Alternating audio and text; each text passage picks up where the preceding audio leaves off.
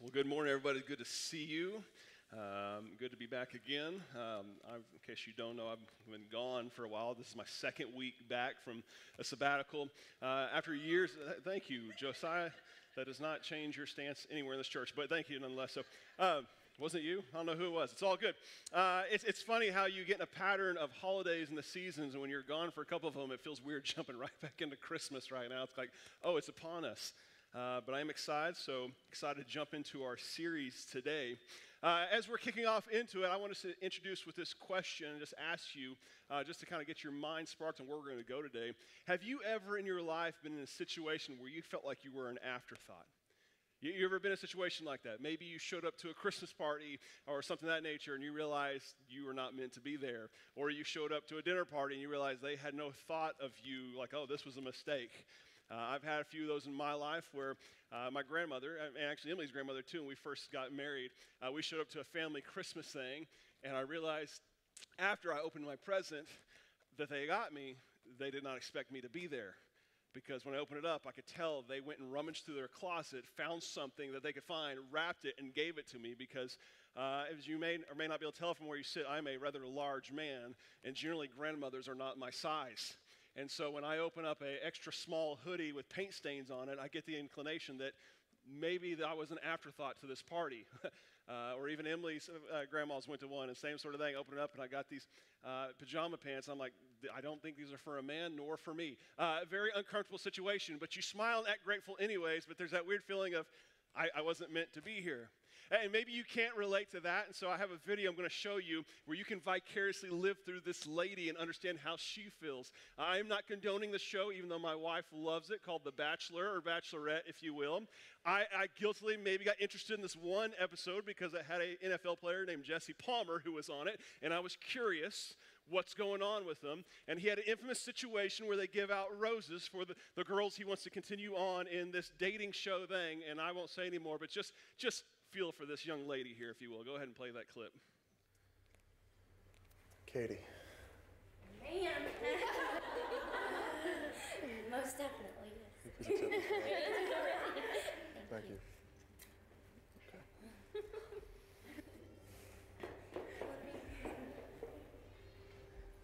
Chris, I need to talk to you real quick. Ladies, you'll excuse us. I forgot her name. That wasn't the girl I wanted to give it to. It's the Karen. I said Katie. I froze and forgot. I said Katie. We gotta do that again. Somehow we gotta do that again. Katie, I accidentally called out the wrong name, but I would like to extend to you the option of staying. I'll stay and see how things go. Sure. Thank you. Okay. Thank you so much. Why not? Boy, doesn't she feel special. I feel like that's a match made in heaven right there. If you've never had that feeling, well, you've hopefully never had that feeling, I can just say it doesn't feel good to feel or think that you were a mistake, right? That you were not meant to be here. This all happened because of some sort of mistake.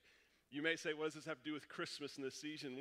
What's it have to do? Well, is there a similar connection that you can make with Jesus and his birth? I mean, is he simply here because of a mistake? Is Jesus only here because of what happened in the Garden of Eden? Like, if that had never taken place, would Jesus have ever existed? Is that why he's here? Is Jesus some sort of reluctant bystander that suddenly needed to be thrust in a situation because God's perfect order and creation got messed up? And so, well, I guess I need you here. Is that where we pick up Jesus in the story? And it's easy to believe that if you read Scripture, because when you look at Scripture, it appears Jesus doesn't show up till halfway through the book in Matthew, Mark, Luke, and John. Where was he all before? Well, I want to show you today that that's not entirely the case, and that's not what it is. And so you have your Bibles. We're going to go to a very different place that you normally probably go for a Christmas season, especially a nativity story, is in John chapter 1. Most of the time you go to Matthew or Luke where you hear about Jesus' birth, but John does something different. So if you have your Bibles, turn to John chapter 1. We're going to read verses 1 through 5 for today's sermon. As you're turning there, in case you don't know, there in the Bible are 4 different gospels that all give an account of Jesus' life. Matthew, Mark, Luke, and John. And they're all writing with different bents, trying to tell different aspects, different perspectives of who Jesus is. Imagine if I came in here and said, I need my wife to write an account of my life. I need my daughters. I need my mom. I need someone in the church. If you guys were to come to give an account of my life, you would give a different perspective and tell different stories from what you wanted people to know about me. It's not that I'm a different person. It's the fullness of who I am. And so when you read the Gospels, that's what it is. You get 4 different accounts of who Jesus is, and they're all trying to give an account to say a fuller picture of something they want to tell you that you can know about Jesus. Now I can just tell you, of all, John is the most unique of all the Gospels. 90% of John is unique compared to the other 3. The other 3, if you go read, you can tell they glean off each other and take some from it. There's a huge debate called the synoptic problem. If you will, they debate which one came first. I personally believe Mark came first, then Matthew or Luke, and John came last to give a different kind of account. And each of them tell different things. So for example, Matthew, when we read his account, Matthew is writing from a Jewish perspective, trying to tell people that Jesus is the rightful heir of David's throne. He's the promised one. And so he goes back and traces Jesus through the line of David all the way up to Joseph. And so when you read the nativity account of Matthew, it's coming from Joseph's account. That's what he's trying to tell you. If you read Luke, Luke's trying to do something different. Luke's trying to talk to the Gentiles who have always felt like the outcasts and rejects. Like this was not for you. And so when you read it, Luke is trying to show that Jesus came for the least of these. And so he's trying to tell us an account about the humanity of Christ and how he can relate to us. And so when you read Luke's account, he's doing it from Mary's perspective, which is not the way you would go. Mark, if you want to talk about, Mark is written, most people believe, from Peter, who gives the information to it. He just cares about Jesus being our Savior. He skips over the nativity, doesn't even talk about it. If you open to Mark, it starts with Jesus' baptism. We don't know anything about Jesus' birth from it. But what about John? What is John trying to get at? John, when he writes his gospel, understand this, he's trying to show the deity of Jesus. He wants you to see that this is the Son of God. I want you to see this. I want you to understand it. And all throughout, when you read John's gospel, you see God's power and might being displayed through Jesus, saying, this is the Son of God. I don't want you to miss this. So think for a second, how would you tell that story? If you were wanting to detail who Jesus is, and you want people to understand this is God, this is the Son of God, this is who he is, how would you begin? And so we say, what child is this? Do you understand the Savior you're worshiping? Because John's trying to tell you something. So John chapter 1, verse 1 through 5, let's read and see what's going on. He says this. In the beginning was the Word. And the Word was with God, and the Word was God. He was with God in the beginning, and all things were created through him. And apart from him, not one thing was created that has been created. In him was life, and that life was the light of men. And the light shines in the darkness, and yet darkness did not overcome it. Very cryptic language. And I want you to expose something, what's going on. And ultimately, the big idea I want you to see that John's trying to get you to see is he doesn't go back to Jesus' birth when it was Mary and Joseph. He places them where? In the beginning. You see, ultimately, the big idea you're going to see is this, is that Jesus was here from the beginning. And we're really today, I'm just going to be honest with you, we're just unpacking verse 1 because there's so much going on there. Some of you will lose on this train ride, but I pray that you stay with me as much as you can. Okay? I pray you stay with me. So he starts from the beginning, and his first point you see he says this, from the beginning, Jesus was there. Look what he says. In the beginning was the Word. In the beginning was the Word. When do we first hear that terminology? In the beginning. Where do you hear that? You have to go back to the beginning. If you have your Bibles, just do me a favor. Go to Genesis chapter 1. John's trying to make this connection. He wants you to see it. I want you to know who this Jesus is, what child this is. And so you understand he is God. He's the Son of God. He was there. I want you to trace all the way back to the beginning. And so you get to Genesis chapter 1, and what does it say? In the beginning. It's no mistake John starts his as the same way Genesis, because he's trying to hey, look, when you go back, Jesus is there. Don't miss it. In the beginning, Jesus was there. And so when we read it, we've heard these words in Genesis 1, it shows us, and it says, where was God in creation in Genesis chapter 1? It says, in the beginning, God created the heavens and the earth. Well, what does that mean? Where was God before creation? He was there. He was there. God is like, God's like, when I was born, this is what happened. He was just there. When he started creating, he was there. The term for it is eternally pre-existent. And he was always, before there was existence, he was just there. And if you're like, I'm lost, welcome to the club. It's a big club, and you fit right in with the rest of us. It is very confusing, and I understand that. And scientists who try to go from a big bang to explain it, which that's fine if you want to explain it, still have the trouble of explaining where did it all begin? Who started it? And Scripture tells us, well, it was God who was there before. God was not created. He was not made. He was just simply was there. And so according to John, where does he tell us Jesus was? What does he say? In the beginning was. He uses that word was. What was the word? In other words, he was there.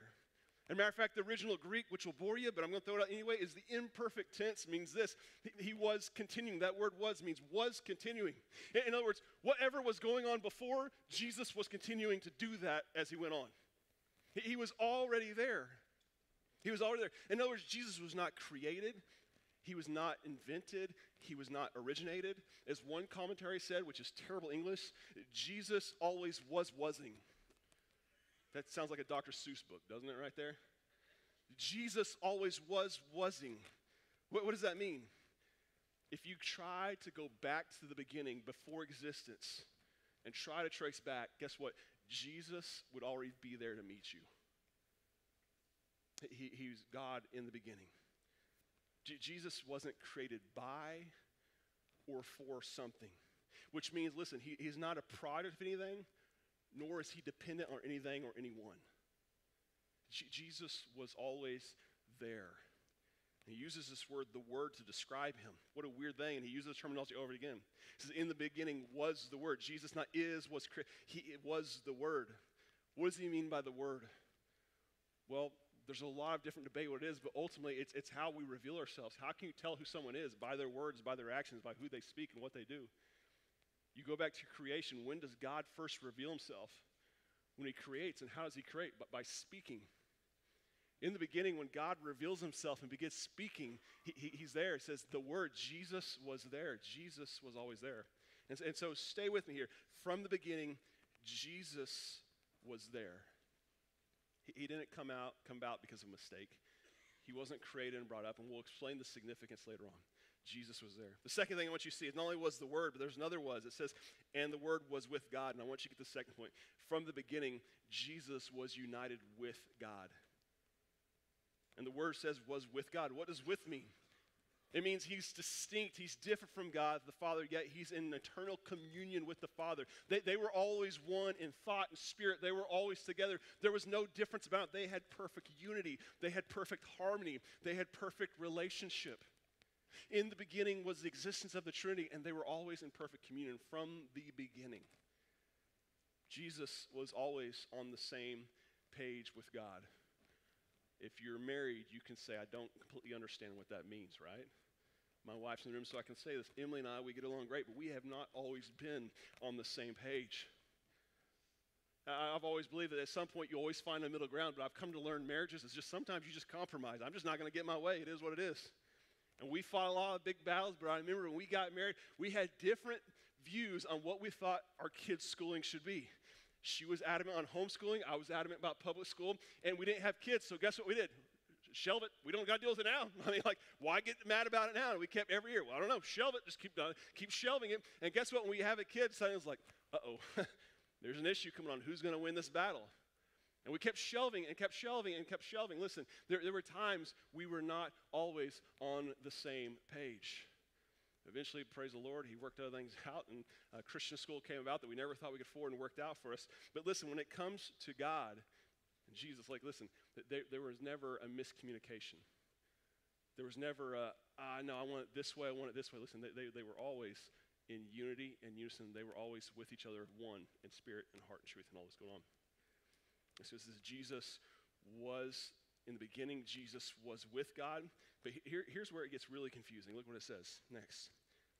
It says, and the Word was with God, and the Word was God. But what does that mean? It means Jesus not only was with God as in a distinct person, but he was also God at the same time. This reveals the Trinity in Scripture. We see it all in the beginning of creation that God was three in one. There were three different aspects of how he revealed himself, but it's all the same person. If you don't understand the Trinity, again, it's an even bigger club. And we have cookies at this club. You should come and check it out. Here's one way they put it like this. God is the Father. God is also the Holy Spirit. God is also the Son. But at no point is the Father the Son. And at no point is the Son the Holy Spirit. And at no point is the Holy Spirit the Father. And in other words, we worship one God who reveals himself in three different ways and functions in three different ways.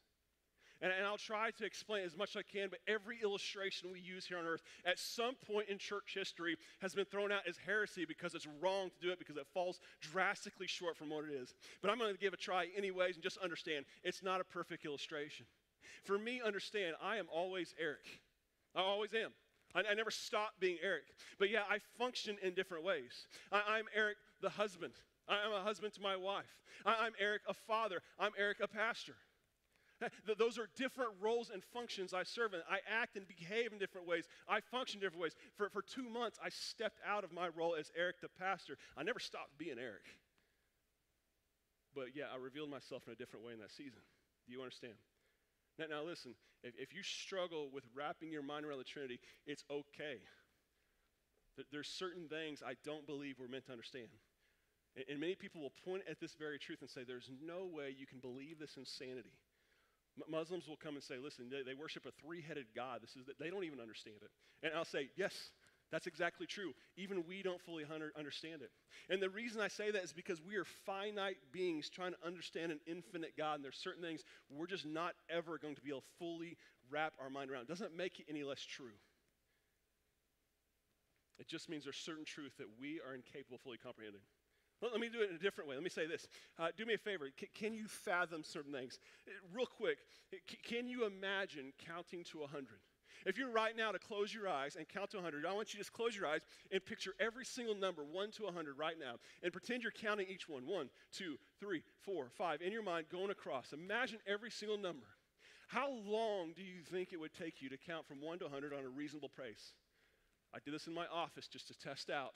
For me, I was impressed with myself. It was 42 seconds. I was really, without running out of breath or anything, 42 seconds, count 1 to 100. Now, same thing. I want you to do this. Imagine your mind, same thing. Now, look at a billion. If you were to look at the number of billion, 1, 2, 3, 4, all the way to the number of billion, you were to count each one, how long do you think it would take you to count to a billion? I didn't do that one. I'm just going to tell you right now. Otherwise, you would really say, I told you pastors do nothing. I don't want to affirm them. I Googled it and looked up. If you were to reasonably count from 1 to a billion all the way through, scientists say it would take you 32 years to count every single one, 1 to a billion. If you're to count from 1 to a trillion, which I won't even get into the government debt, but 1 to a trillion, and you were to start counting that right now, same sort of thing, 1, 2, 3, all the way up, how long would it take you to count every single number one by one in a reasonable pace? 32,000 years. 32,000 years if you're trying to count. Now real quick, can you imagine infinity numbers? Is there an infinity? Yes, the numbers keep going and going and going. I know wherever I go, there's always one out there. There's always one more. Eventually you can get there, but can you truly imagine it? Can you truly comprehend it? Can you truly grasp it? No. Because wherever you get, you still fall drastically short. You see, when it comes to God, there's certain things until we stand on this other side of eternity with him, we're just not going to be able to grasp. That doesn't make it less true. It doesn't make it irrational faith. It means we worship a God bigger than us, and I'm grateful for that. If I were to meet someone who says, I can fully comprehend God, I'd say, your God's too small.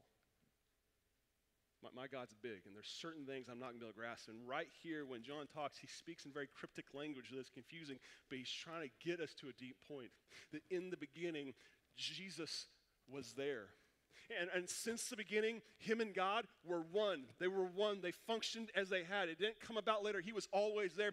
And from the beginning, he was always God. He was always deity. He was always this. This did not just come about. It was not manufactured. He didn't get promoted once everything fell apart. He always was. That's the child we worship at Christmas. He's not just the heir, the son of David who has the rightful reigns to come and be who he said he is. He's not just the king of rejects and comes and saves the least of us in this situation. He's not just the savior that died on the cross. He's the God that always was, always will be. And we can place our faith in that. And it's okay to struggle with that. Now you read that and say, well, why is all of this important? Why is this important for us? Let me say it like this. Listen, if it comes to this first point, if from the beginning Jesus was there, he was always there. He didn't come about after the fall. God didn't create him, manufacture him, separate himself out. He didn't do any of that sort of stuff. If Jesus has always been there, then understand this. My faith in Jesus is secure. And you can take that to the bank. When it comes to Christmas, we can worship and know, listen, my faith is secure. Think of it like this.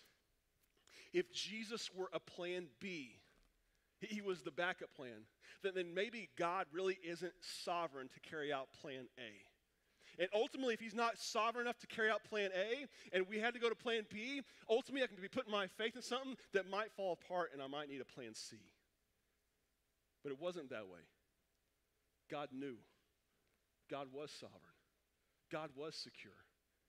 And so my faith is secure, and so I can have confidence when I walk and live this life that, listen, it's not going to all just fall apart.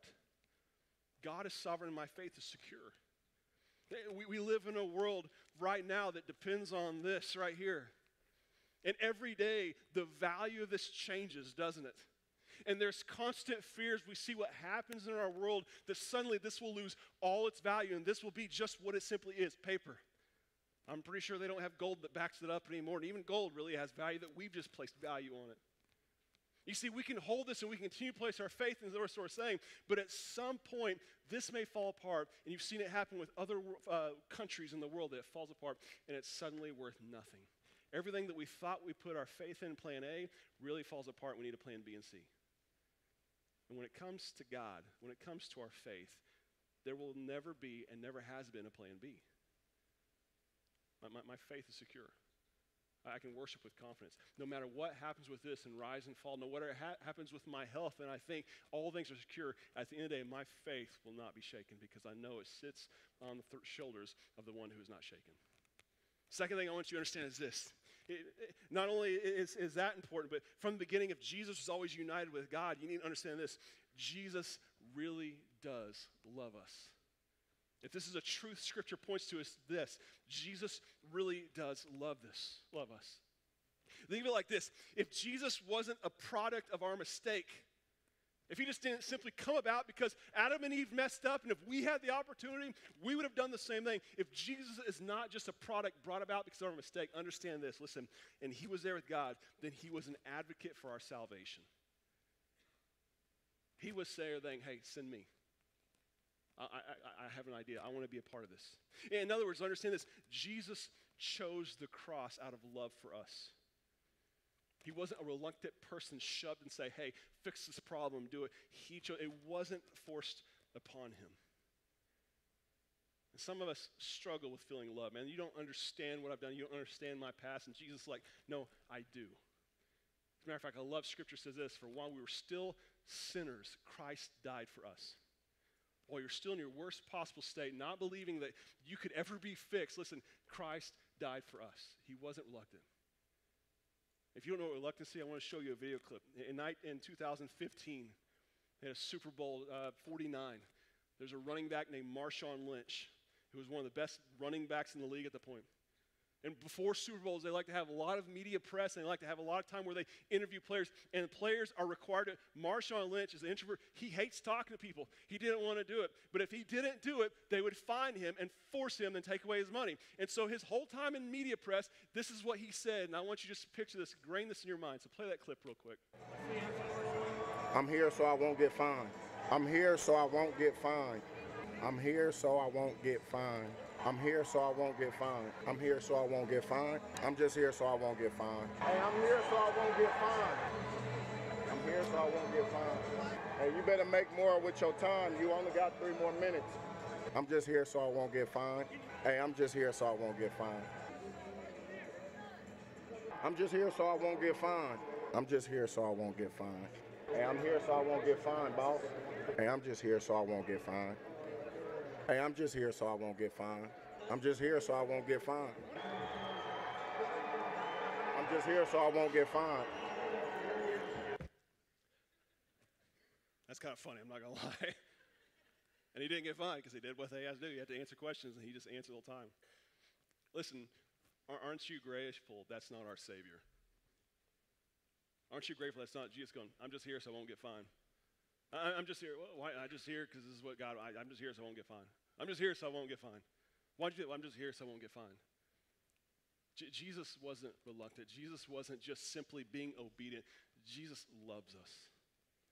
Jesus loves you to the point that he gave his life on the cross for you and paid a price that you can't pay so that you could have salvation.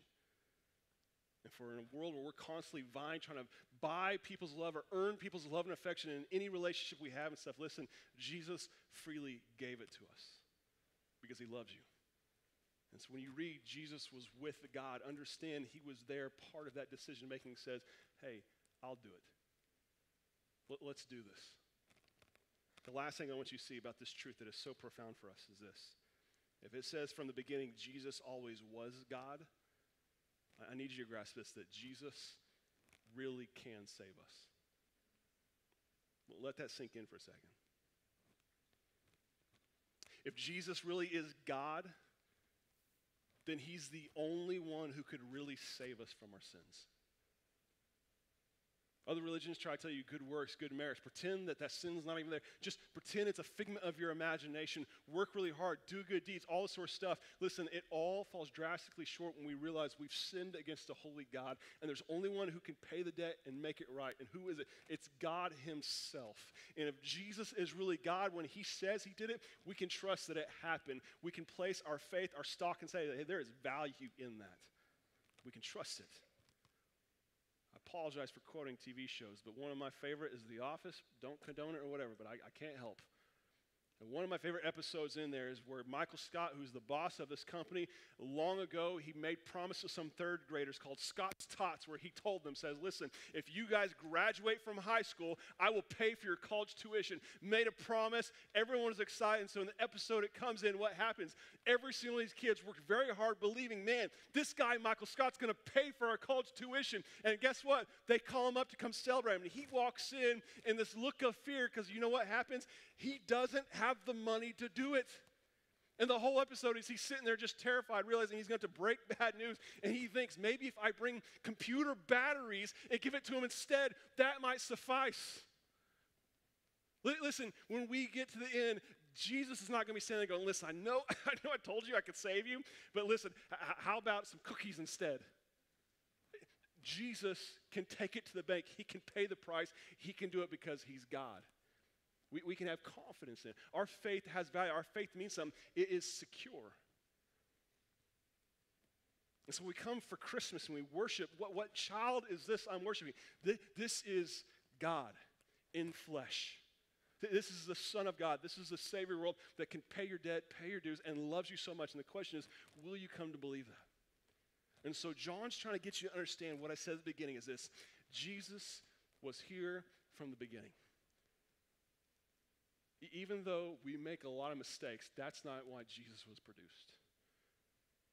That's not how it came about. Jesus was always there. And so for us, listen, you got to understand this. Here's the invitation you have today. You were always a part of Jesus' plan. You may feel like a mistake, but you're not. My best friend growing up, his siblings were much older than him. He found out later that he was unintended. His brother used to ruthlessly give him a hard time about that. You know, mom and dad didn't want you. You're a mistake. I remember spending time with him, listening to him cry in his room because that's how he felt. Like, man, if my parents had the choice, that they didn't want me. I was a mistake. Can I tell you, listen, here's you are always a part of God's plan. Jesus has always loved you. You weren't the last pick in the draft. He's like, okay, I guess I have to take this guy, whatever. Come on. Like, Jesus has always loved you from the beginning of time. And Jesus really can save you. And the question you have to answer for yourself is this: do you believe that? Do you want that? Because in his great love, he does not force himself upon anybody, but allows us the freedom of will and choice to say, God, I want you or reject you. And he allows us to live our life in whatever decision we make. But listen, the consequences are ours to make and decide. But if you want the gift of salvation, it's as free as this, as you kind of say, God, I'm tired of doing it myself. I've made a mess. And no matter how hard I try, I can't clean it up. But you made a way. And I need it. And I want you to save me. If you'll come be my Savior, come live in I'll give all my ugly baggage to you, and I want all of you. And listen, the beautiful thing is God freely exchanges those gifts. And you walk around in a room of people like this, of not great people, of very messed up people. I hate to tell you, I know some of y'all too well, and I'm including myself in that same thing. But the beauty is, in the room, you're full of redeemed people. But no one can make that choice for you. You have to choose. And so Grant's going to come up with the band, and they're going to come prepare us in our hearts in a time of worship. During that time, we're going to have elders in the front. We're going to have other leaders in the back. That if you just want to come and pray and say, listen, I want this gift, man, don't leave here today without knowing. Maybe you're walking with uncertainty. Say, I think I'm safe, but I'm not really sure. Listen, don't leave here with questions of doubt. Leave with confidence saying, I know I'm a child of God. But you've got to respond. It's you. And for some of you today, it may be this. You know you're a child of God, but you haven't been living as a child of God. You've been abusing that gift like it's nothing. And today you need to come say, Jesus, I'm so sorry. I know I belong to you, but man, I haven't been appreciating what you've given, and I just today want to commit my life back to you, of being faithful and recommit to you. But you got to respond. And so I'm going to ask you to bow your heads, close your eyes, and whatever the Lord's laying on your heart, ask for confidence to respond.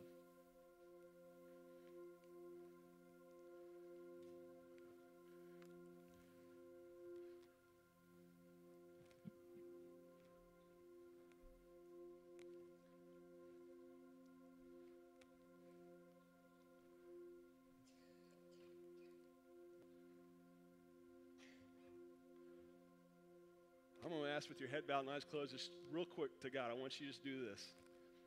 You can say it out loud, or you can say it just in the stillness of your heart. Say this to God if you would. Jesus, I believe I was a part of your plan.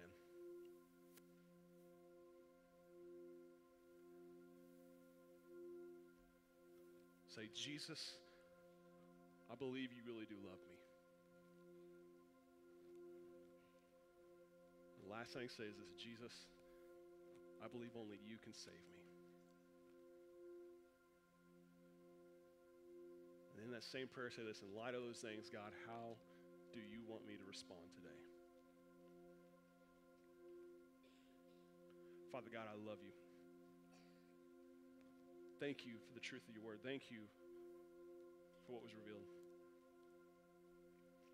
God, I pray no one got lost in the depth as we talk about things that are just honestly difficult for us to comprehend. But you'd bring us back to the truth of what's being said. And God, I pray in this room we would all leave here as people freed in you. Freed from our shame, freed from our guilt, freed from our insecurities, freed from our whatever we feel like we don't live up to. And realize that you died on the cross to free us from all those things. And some of us in the room who hold on for dear life those things that we refuse to let go of, the things that give us meaning, purpose in life, and value. We grasp onto our plans and say, I'm going to keep control of these things. And God, I pray you just help us to release those things. And come to begin to understand what it means to be saved. God, for those in the sound of my voice who are saved, God, help them start living like it.